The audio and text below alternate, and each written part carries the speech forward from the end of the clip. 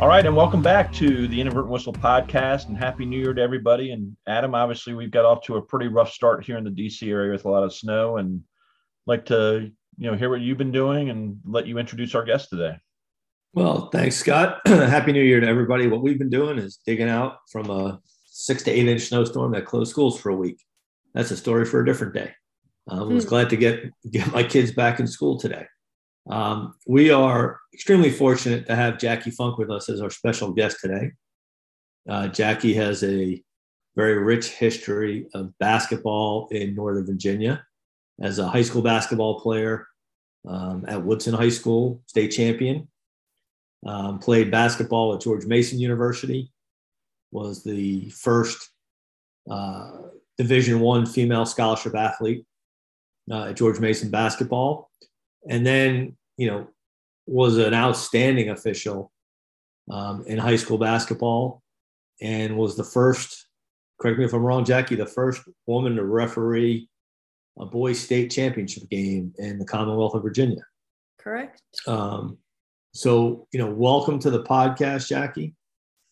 We are extremely fortunate to have you today. So, just tell us what you're doing these days. What's going on, and do you miss refereeing basketball? Because you stopped doing that. What is it? 8 years ago? 10 years ago? Gosh, it's been. I think this is year 10. Yeah. So, do I miss basketball? Tremendously, and I did try to stay involved a little bit, helping out you guys, but with a lot of travel and kid challenges, it made it tough. I will say before we dive in that I did take the exam down here where I'm living now, and I did pass it. So I didn't end up officiating this winter, but there are plans to dive back in at some point. So I might be calling you for some rules interpretations next year if I do indeed get back to it. So assuming you say calling you for rules, that means Scott, not me, because probably you're right. Yeah. You or Okay. Andy or Bill or some of the smart or ones. Mike, yes, but not me. Yeah. So what am I doing now? So around COVID time, a lot of things changed for many of us, and that included me. I'd lived in the DC area my entire life, have a second home at the beach, and when I won't forget the night. My daughter had a soccer game scrimmage, senior year of high school. She had like 4 goals, 3 assists. They crushed the team and were looking like they were going to be heading towards the state championship. And the next morning, everything shut down and it was over. So senior soccer season was over. School was done. And we packed up within 3 days and decided to move to the beach house because if we were going to be, locked in, let's be locked in where it's beautiful. So smart idea. Yep. Spent a lot of time at the shore. In addition, I'm the primary caregiver for my 91-year-old mom. So it made it nice to be closer. And COVID didn't go away, but the market skyrocketed. And I took advantage of a great time to sell in Northern Virginia and probably at the peak. So therefore, I was homeless in Northern Virginia and decided for the foreseeable future to live at the beach. And that's what I've been doing. So still working full time, working remote, make it up to DC a lot, but a lot of lifestyle changes in the last 2 years. Well, it sounds like you guys made a good decision to move to the beach, and I know the kids are doing well. And they were, I remember when they were so small, they were little teeny babies when they were at our wedding. They were up in Niagara. We were actually talking about being at your wedding. Jaden was 2 days ago with her friend. But their memory and the reason, even though I largely retired because they both were playing high school basketball and travel soccer, and I couldn't find a way to balance everything. They miss the hospitality rooms the most. They tell me that all the time. Like they had fond memories of me getting them access to like kick-ass hospitality rooms, whether it was postseason holiday tournaments or whatever. So even when they were like in college, they were like, can't you just go back so we can get the free food?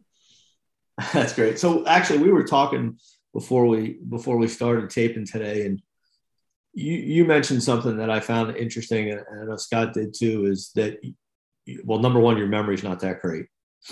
which is a good thing actually in sports, because we do need to have short memories, right? Because with the mistakes that we make. But you talked about how your memories are of the relationships and the funny things that happen in games, not necessarily the game itself or the outcomes. Can you talk a little bit more about that? Sure. I mean, I can't even, I mean, I probably could calculate how many games I did from the first year I officiated and then all through high school and all of the college games I did. But, you know, that's what I remember. I remember the relationships, and I remember, you know, making fun of each other. I remember people who helped each other out when we had, you know, some folks had financial issues, car trouble, needed directions, weddings, you know, all those kinds of things. And sadly, you know, this year, as we're all graying, we're also seeing some people passing that were very important to all of us. But that's what I remember. I don't remember specifics about a district final, a regional final, a mistake. I remember the connections I made meeting up at Brian's. You know, even if we were driving 45 minutes away from my house, we would want to be at Brian's because we would want to see each other. And it wasn't to talk about the coaches or the players or to brag about the game we had. It was camaraderie. And I still, when I look back at all of the relationships I formed throughout my lifetime, many of my CBOA relationships have sustained longer than companies I worked at for years. And it's, you know, we have things in common. We went to bat with each other, for each other. And we generally took a group of people from all different walks of life and came together for something that was like a commonality. And that was just super important to me. You know, Jackie, you'd share with us a story that you had with one of our veteran officials, Bill Naylor, who recently passed away. It brought a chuckle to us. I know that there was a lot of people that loved Bill. Can you share that, though, just so everybody else can hear that fun story? Yeah, sure. I mean, I was mentioning it because I was thinking about it very recently, as I saw, you know, that we lost Bill. But, you know, my son, who's 22 now, you know, my kids did go to a lot of games with us. And I took Jackson over to Brian's Grill one night, and I was saying, I know it was in the winter, December, January, but I can't remember if Jackson would have been 5 or 6 months or he would have been like 17 months. But regardless, I walked in and Bill was really excited to see him and said, "Hey, can I hold him?" I was like, "Sure." I wanted to have a beer and catch up with people. And we always had that big, long table in the back. And I turned back around to just glance and make sure Jackson was okay. And Bill's like, "Look, he likes Sprite." And he's sipping Sprite out of a straw. And the kids I was saying, he's been breastfed, maybe fed some baby food, but definitely had not had Sprite yet. And I just looked at Bill. And of course, some parents might have overreacted and been like, "Give me my kid." And I just laughed and turned back around and kept going. So. Hey, there are a lot of officials would have been given a beer instead of Sprite. So exactly. But I'm sure Jackson's making up for lost time. He is. Roll That's Tide. Good. Roll Tide, roll. That's a great story. It really is. So Jackie, when you look back at your career, you know, you were really a trailblazer. I know that it really took some foresight from people like Joyce Sisson and Cecil Hurst to have the guts, if you will, to schedule you into boys games and put you in the state tournament and give you the opportunities that you earned. Can you just talk about what that was like, you know, back in those days? Sure. I don't think a lot of people understand, you know, there's a lot of women that are working men's side, especially in the NBA now, but we're talking 15, 20 years ago. Yeah. So to go way back, you know, and we were just talking about this, I think I started in like 89, 90, 90, 91. I was with Scott Cronin, Frank McGrail, my brother, Craig Funk. We all kind of went through the class together. And back in the day, it was very, very strict rules. You had to do 3 years non-varsity before you could even be looked at. It didn't matter if you were really good. Didn't matter who you were. You did 3 years non-varsity. And then you had to go through quite an extensive process to get elevated to potentially getting swing list. It was also a time when there was the girls list and a boys list. Many people don't probably know that, but you got assigned to the girls side or the boys side. And I can't even remember how many years. I want to say it was 2 to 3, 4 years before we started that whole, in order for a guy to work postseason, and I say guy because it was all guys, guy to work postseason on the boys side, you had to work 3 girls games. And in order to work a girls postseason game, they tried to make you work 3 boys games. So there was a lot from an assigner perspective, like, how do I put certain people on games, or how do I deal with this ego? And he refuses to work a girls game, and I don't want to make him, but they like bribe him to do it. And that's what it took at the early stages to get everyone to understand that we just needed to develop the officials. And it wasn't about being equal. It was about being equitable. So one thing that I was fortunate to have experienced, even though in many ways people would say you were a trailblazer, I grew up in Fairfax County. I played basketball in Fairfax County. I even coached for a couple of years in Fairfax County. So I knew, I'd say 90% of the men's high school coaches, JV and varsity. And so as I came up through JV, they knew me more than they knew some random guy that walked in the gym. And they might, because they knew me, pay attention to, can she ref or can she not? And I never, I have to say this, I was never treated, as far as I know, I was never treated poorly, or no one ever said, I don't want her on my game by a coach.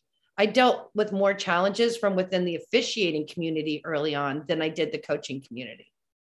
And I know that sounds odd, but it was like almost this hesitancy. And it was, I don't know if I want to be on the court with her because someone's going to treat her badly, or she's not going to be able to handle it. And then there were people like, my very first boys game, 2-man crew, was with Gil Fitzhugh at Yorktown. That's what I remember. And the guy treated me like gold. And so as the veteran officials like the Don Cronins and the Bill Naylors and the Gil Fitzhughs, there's so many that treated me well, walked on the court with me, and then went back and said, she was all right. It wasn't that I was great, but I didn't screw up, and I had composure, and I could do game management. They checked the box, and then I got the next opportunity. So like, if there was one thing I'd say about the community of officials is I never felt like I was not accepted from the very beginning.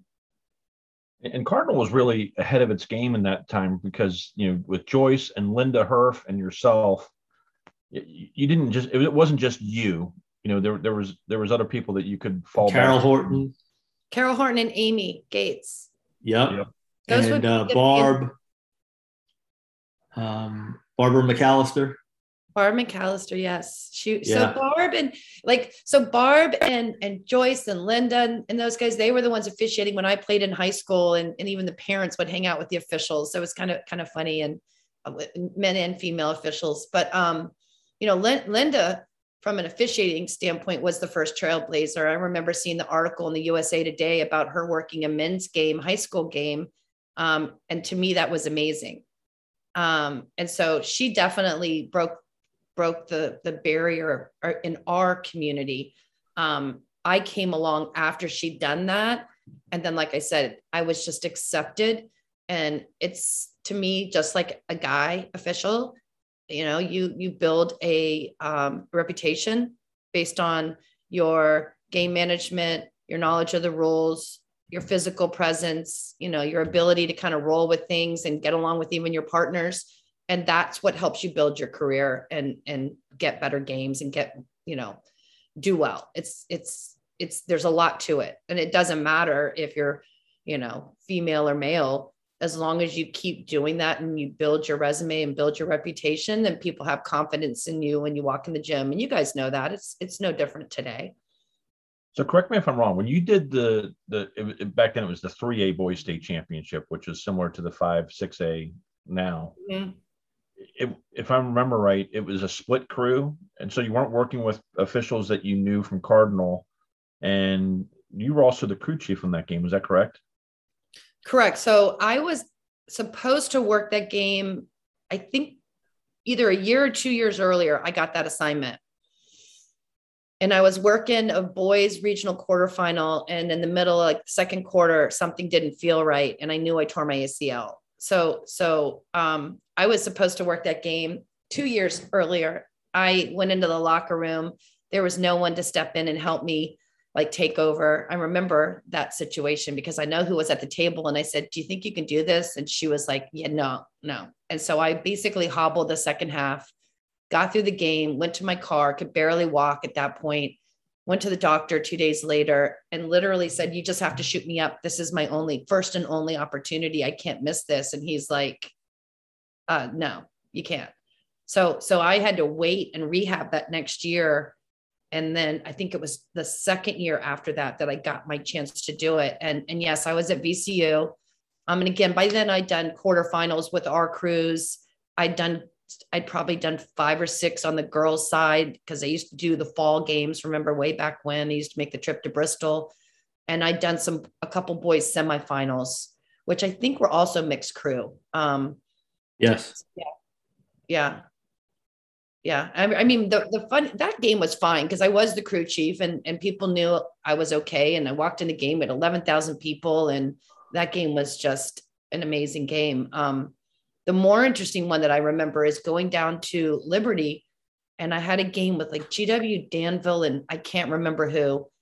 And I walked in the gym and Pat Halley was on the crew after me. And when I walked in the gym, a couple of the guys, like they were like, what's she doing in here? And I think they thought I was Jack, not Jackie, and that my nickname was Jackie. And when I walked in, they were a little bit surprised by what they were getting. And Pally's just sitting there, chuckling in the background.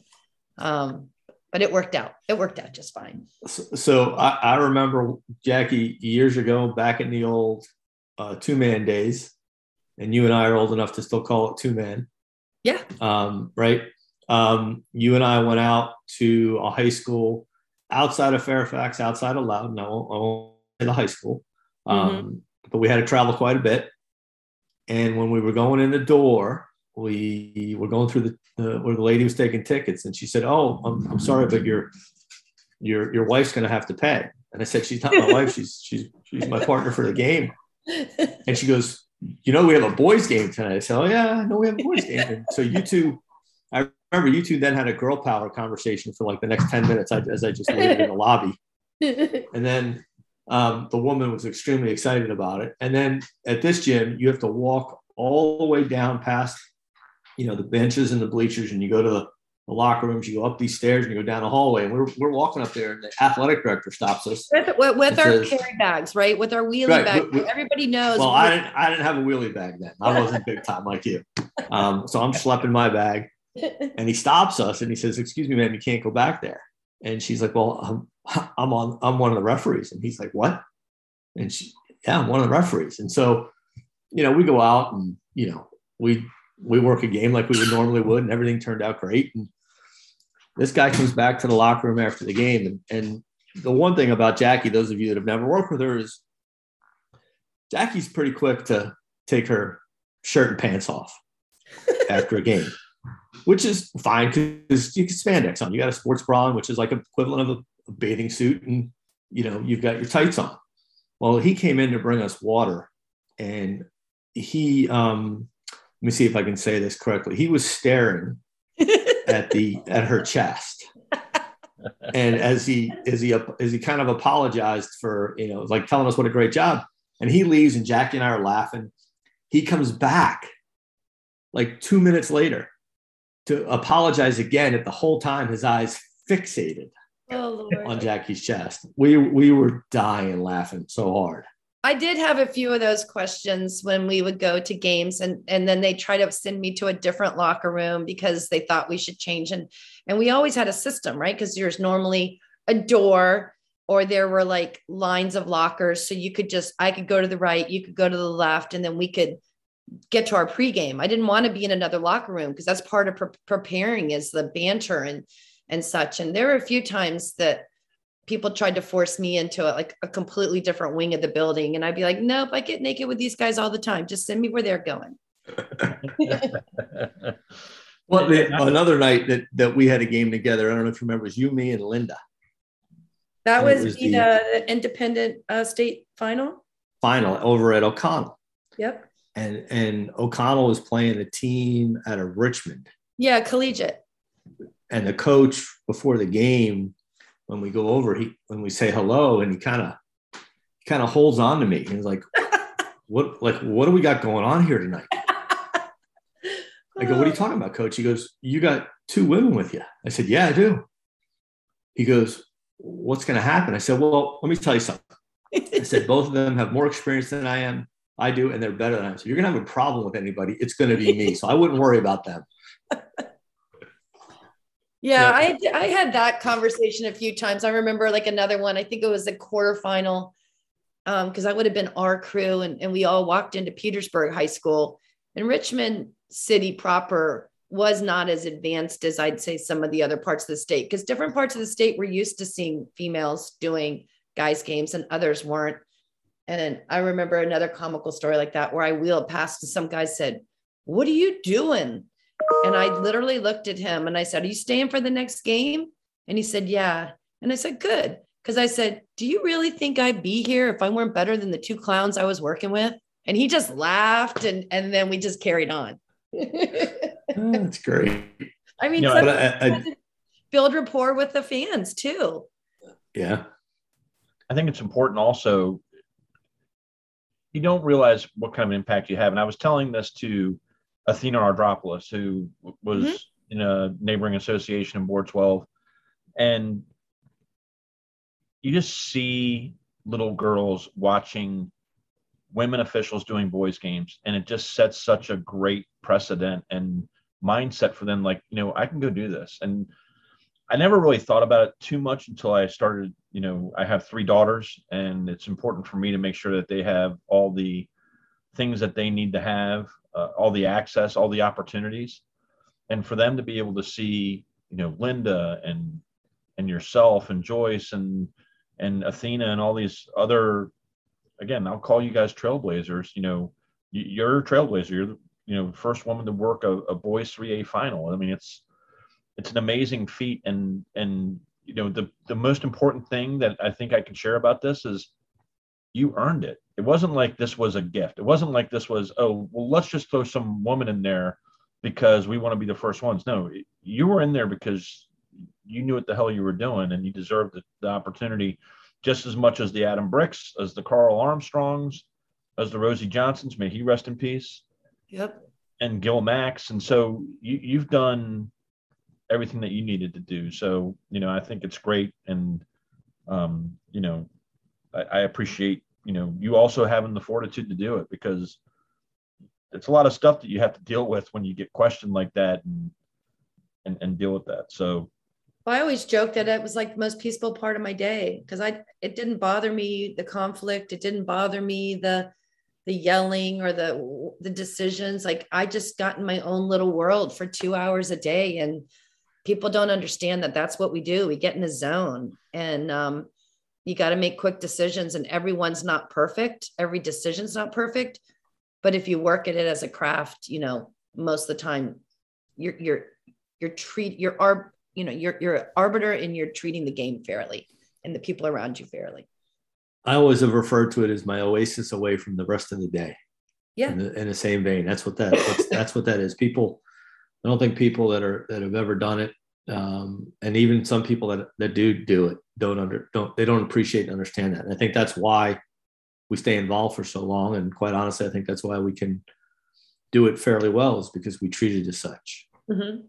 And so, yeah, I'm glad you took the rules test. Now you got to move your ass back to Northern Virginia, because we need you here.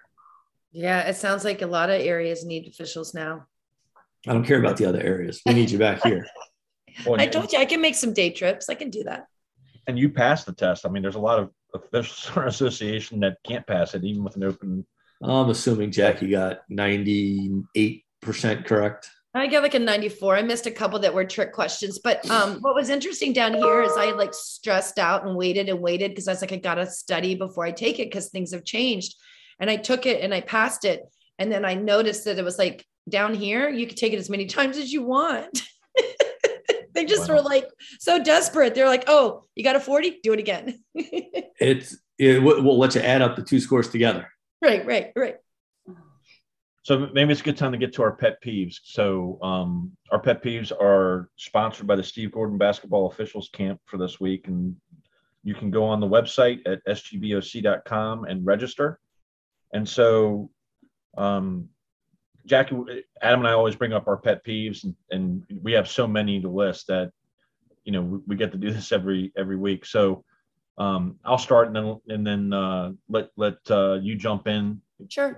Kind of get a flavor. So one of the things I always remembered when I would work, really any game, but I found this especially in girls' games. We don't let players block shots as officials. And what I found is that for officials that come in and they work girls' games, and your daughter played in high school and your son played in high school, but I imagine that Jaden probably got in some foul trouble for blocking shots that were dead clean. And it's like we forget to get our angles, we forget to get our positioning, and we just assume, well, they couldn't block a shot. And so for me, I've seen so many clips that get sent over from high school coaches or even from officials in Cardinal that say we need to teach our officials that we need to let the athletes block shots. But oh, by the way, and Stafford Farmer Lee sent me a clip recently. Girls can block shots too. It's okay. And I think that we as officials make that mistake. So let's just do the things that we need to do to be in position. So that would be my pet peeve. So Jackie, do you have one that you can think about stands out? Gosh, I have a lot of pet peeves. I was like thinking about it when you asked me that earlier, and I was like, I don't really have a lot. And the first thing oddly that comes to mind is 3 seconds. So and again, this all goes down to you're trying to build a reputation for yourself as an official, and you walk into a gym and then all of a sudden this guy's like 3 seconds, and no one sees it but him. And it probably was 3 seconds, but he didn't talk to the player. He had no communication. It was completely off the ball. It didn't impact the play. And it's like, okay, it's a rule, but did you need to do it? And how could you have handled it? And so it's all that whole, or the obscure off the ball calls that really were close, but not necessary. And again, you look at the film and the guy or gal has 4 of them in a game, and you're like, you shouldn't. So there's just so many things about understanding our role, ROLE in the game, and what we're supposed to be doing out there. And then just not getting the feel for it and making too big of a presence for unnecessary reasons. That's a pet peeve, some of the pet peeves I have as you're coming out and becoming a better official. Well, and it's funny when you go in and a team's down by 25, there's 2 minutes to go in the game, and the team that's down by 25 gets called for 3 seconds. I lose my mind watching that sometimes. Adam, what about you? No, I'll just piggyback on some of the things that Jackie's talked about today. And I think one of the words that she used is a very important one. It's a craft, right? So it's something that we're developing and honing. Even after the many years that we've been doing it, we're still developing and honing it. And so that's part of that feel, that understanding of the game. And so for me, part of it goes to, and we've talked about this before, Scott, with other folks on, and recently when we had Coach Kaz on, is that, one of my pet peeves is officials come into games and they don't see it as a craft. They just show up to run up and down the floor and blow a whistle. Even though, like I said, the teams have been practicing all week long for the game. Have you been thinking about that game? Have you been thinking about your crew? Have you been thinking about how can I do a little bit better than I did the night before? And so for me, one of the things that I was taught early on in my collegiate career was by a guy named Art McDonald. Artie was an old veteran in Northeast College basketball, and 2 young guys, 2 of us were working with him one night, and he, Artie was a smoker, chain smoker in a locker room. He'd be putting on every, back in the liniment, the Bengay, all the different kinds of stuff. We're in a very small locker room. He's smoking. I thought we were going to spontaneously combust between the cigarettes and the smell of the lotions. And he talked in this raspy voice, and he called everybody coach. And he said, "Hey guys, you mind if I give you some advice?" And we're like, "Yeah, go ahead, coach." He said, "Well, here's the key to survival. Call the obvious, keep your mouth shut. And when the whistle blows, go get the effing ball. And when you parse that, it really makes a whole ton of sense, right? As Jackie said, don't come up with that obscure off the ball call. Call the obvious stuff. Just make the obvious calls. And we've talked about this before on this show. What you say and how you say things to coaches is important. So if you don't know what to say, don't say anything at all. Right. But you can still communicate with them, right? You can still acknowledge what they've had to say. And at the end of the day, when the shit hits the fan and you're in a crew, if you're working with Jackie Funk, let Jackie Funk take care of it when the shit hits the fan. Just go get the frickin' ball. And she'll take care of the hard stuff because that's what she's there for. So right. Yeah, that's really true. I saw a lot of that, like a lot of the problems people would have would be because someone tried to assert themselves or be too big in front of a coach or be a coach's best friend. That was the other one. Sometimes I had to learn that even though they knew me and they didn't know the two other people I was working with, I had to be like, give them a chance. So I had the choice to go over and be buddy and talk to my guy I've known 20 years, which both my partners are going to see and think, oh, they like her, but think I'm no one. And you even as the lead official sometimes have to build confidence in your two partners by saying to the coach, like, give him a chance. He made a mistake, or give him a chance. He's a good official, instead of like, nodding your head like, yeah, he's having a tough night.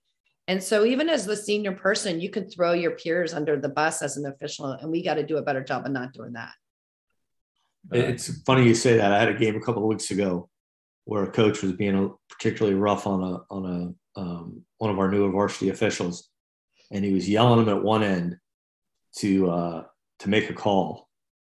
No, to not make it. Like, why are you calling that? And then we go down the other end, and he calls it, and it goes against him, and he starts yelling. I said, yo, coach, you're confusing the poor guy.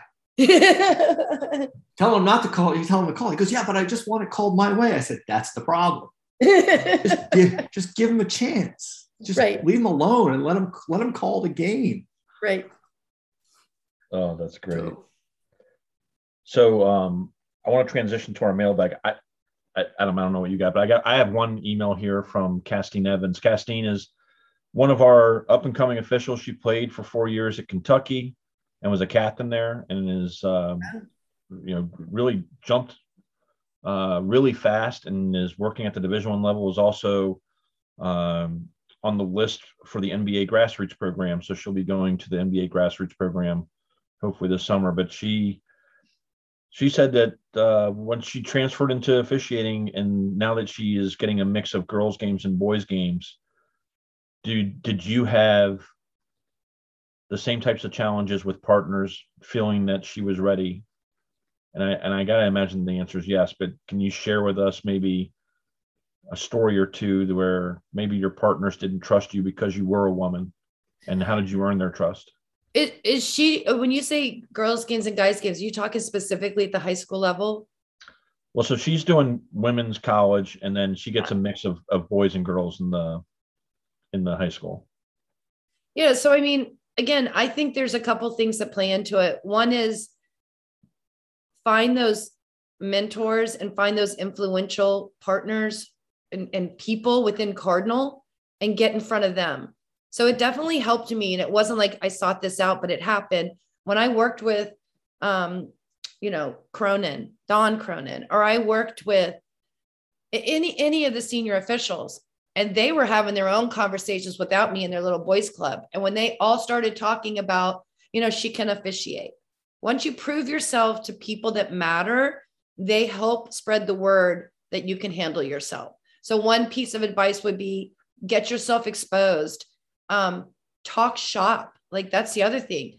There's a lot of people who aren't willing to say, I think I screwed up a rule last night. Can you help me through it? Because they're afraid if they expose a lack of knowledge, people are going to judge them. When the reality is, if you don't find those trusted advisors that you can go to, you're never going to get the rule right in the future. And then the third part of it, and this is the part that I found hardest my entire career, was high school and college is very different. When I went to do games with the Big East, the ACC, the Big South, the Colonial, whatever conferences I was in, some were very welcoming and some were not. And it didn't matter.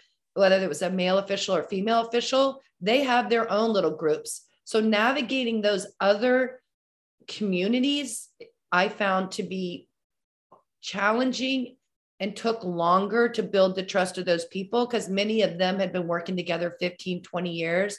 And then all of a sudden, this new person, me, was coming on. And you guys know, sometimes, and I don't know how, if it's the same way, my first year in the ACC, I got 2 games. My third year, I got 5 games. You know, my fourth year, I got 10 games. You might not see certain officials for 2 to 3 seasons. So you're new unless you see them at camp. So it just takes a lot more to get that connectedness and that trust at the college level. So Adam, you guys, I mean, you have anything to add to that as far as like building I think relationships? Yeah, I think you're right. I mean, it's about, you know, establishing that reputation that you are a good official, that you're a good crewmate. I also think it came along a time in college basketball where there was a little bit of changing of the old guard to a younger guard. And I think which probably made it even more difficult. And that's going to be the case in many walks of life, but in particular in officiating, regardless of whether it's high school, boys, girls, men's, women's. You've got an old guard. Yeah. I mean, shoot, we got an old guard now. The average age of our officials is probably just over 50 years old. Well, and that's a really good point. So one of the reasons I got into Division I, because Division III was much easier, and I had connections and people that referred me in. But at the very last minute, Georgia Tech got a 6'6" girl, and I was going to get that scholarship. And they had to call me and tell me I wasn't getting a scholarship. The head coach at Georgia Tech was Bernadette McGlade. So Bernadette McGlade moved out of that role and ended up working the ACC before she moved into her, you know, next role. So when I reached out to her and another person, Charlene Curtis, who used to coach at UVA and I knew, and then was at Wake Forest and then went into ACC women's, I did use connections or referrals, just like we would in the business world, to get, you know, to someone to introduce myself. And I was one of many, but they maybe paid a little more attention because I was like, Bernadette, I don't know if you remember me. Oh yeah, of course I do. Charlene, how's it going? Miss you. Because she coached at Radford, then UVA, then Wake Forest, then went to the ACC and Big South. So I use those relationships to set myself apart and at least get looked at when we went to those camps. And those things definitely helped me as well. That's great advice. Jackie, we could probably spend another couple of hours just kicking around stories and I tell you, on behalf of, you know, just the officials, both male and female, that have come behind you, you always did it the right way. We really enjoyed having you as an observer. It was nothing. It was nothing for you to send a text of, you know, what the hell is this guy's name, and just be able to you know hear your feedback and you know, so we'd love to have you get back on the court again, and hopefully maybe get you to come work at the camp this summer down at Steve's camp, because you know that's actually possible now with this remote world. I can have a lot more flexibility. There you go. I do have something from the text bag, though, not the mail bag. Nikki McDade has sent me a text and says, tell Jackie I said hello, and does she remember the Rose game at Garfield High School when he brought roses for you and Linda? Oh, that's right. I do remember that. Yeah. And we loved it. I know you did. I think I followed you guys that night. It was quite, and that was a Joyce assignment. She did that on purpose. Yeah, that's right. So that's another person we're going to have to get on, because Joyce was talking about Trailblazers. Joyce is a signing for Cardinal, both boys and girls high school games for a while. And she did a lot of good things to move our association along. Well, and Adam, let's just be real. Like, Joyce was the person at the VHSL that allowed me to get the state assignment and took the risk on me. And it's not to say that somebody else might not have, but she made it happen. And so I was nominated by my association, but she had the ability to put me on any game she wanted. And she took a risk and she gave me that opportunity because she thought I deserved it. And yes, so, because you deserved it. Yes. Not because she was doing it as a favor. No, but for any other reason. other people could say she came from Cardinal, she was a woman, and she gave a female a chance. And that wasn't it. She just made the decision. Other people did it, like I said, Cecil did a lot for me. Lots of assigners helped me out. Stan Boris helped me out. But Joyce she rolled the dice and took a big chance in a place that hadn't done it before. And that is like something that is very meaningful to me. That's a good point. Well said. All right. So well Jackie, said. we're going to wrap things up, but I wanted to give you a chance if you have any last words that you want to share with the refereeing community that might be listening, all 7 of them. Yeah, no, I think that the biggest thing right now is, I got both my kids in youth officiating. Sadly, every Saturday at 8:30, I rolled into the gym and sat in the corner because they took so much abuse from the parents. And even though it was a house league and they were making like $14 an hour, I think we all got to do more to just get the word out about, the fact that we are an aging group of a population, and that about just like other service industries, people are walking away from it because they don't have to take the abuse. And we've got to continue to all find ways to make a difference. Again, I was willing to sit in the gym for 2-3 hours. I go up in the afternoons on Saturday for friends of my kids, but that shouldn't be necessary when these players are second, third, fourth, fifth grade. So we all have to, as parents and as neighbors and all of that, do a better job of trying to turn down the volume and the abuse that's being targeted towards officials of all sports, because it's a huge problem right now. Amen to that. That's why my son is doing some umpiring in Little League, and he's not even 12 yet. He loves umpiring though. Jackie, I'll tell you offline a great story about that. But the way I do it, instead of sitting on the sidelines, I go out on the game and I do the games with him. And we have fun doing that together. Some of that, but I found that if I did too many basketball games with them, they would just wait for me to blow the whistle. So I was like, who cares if they screw up this 3rd grade game? They'll eventually figure it out. It's easier in baseball because I stick them behind. I let them call balls and strikes, and I just stay out in the field. That's perfect. Yeah. That's great stuff. Well, we are joined by a legend here in Cardinal with Jackie Funk today. So Jackie, thanks so much for being on with us, and wishing you and your family all the best. I know there's a big football game tonight between Georgia and Alabama that Jackson and the rest of the family is excited about. So roll Tide. Roll Tide. We'll see. It's going to be tough. We'll keep them in our thoughts, and Adam, as always, you have the last word. And thanks again, Jackie, for joining us today. And for those of you listening, may this be the only inadvertent whistle in your day. I'm coming home. Let the rain wash away all the pain of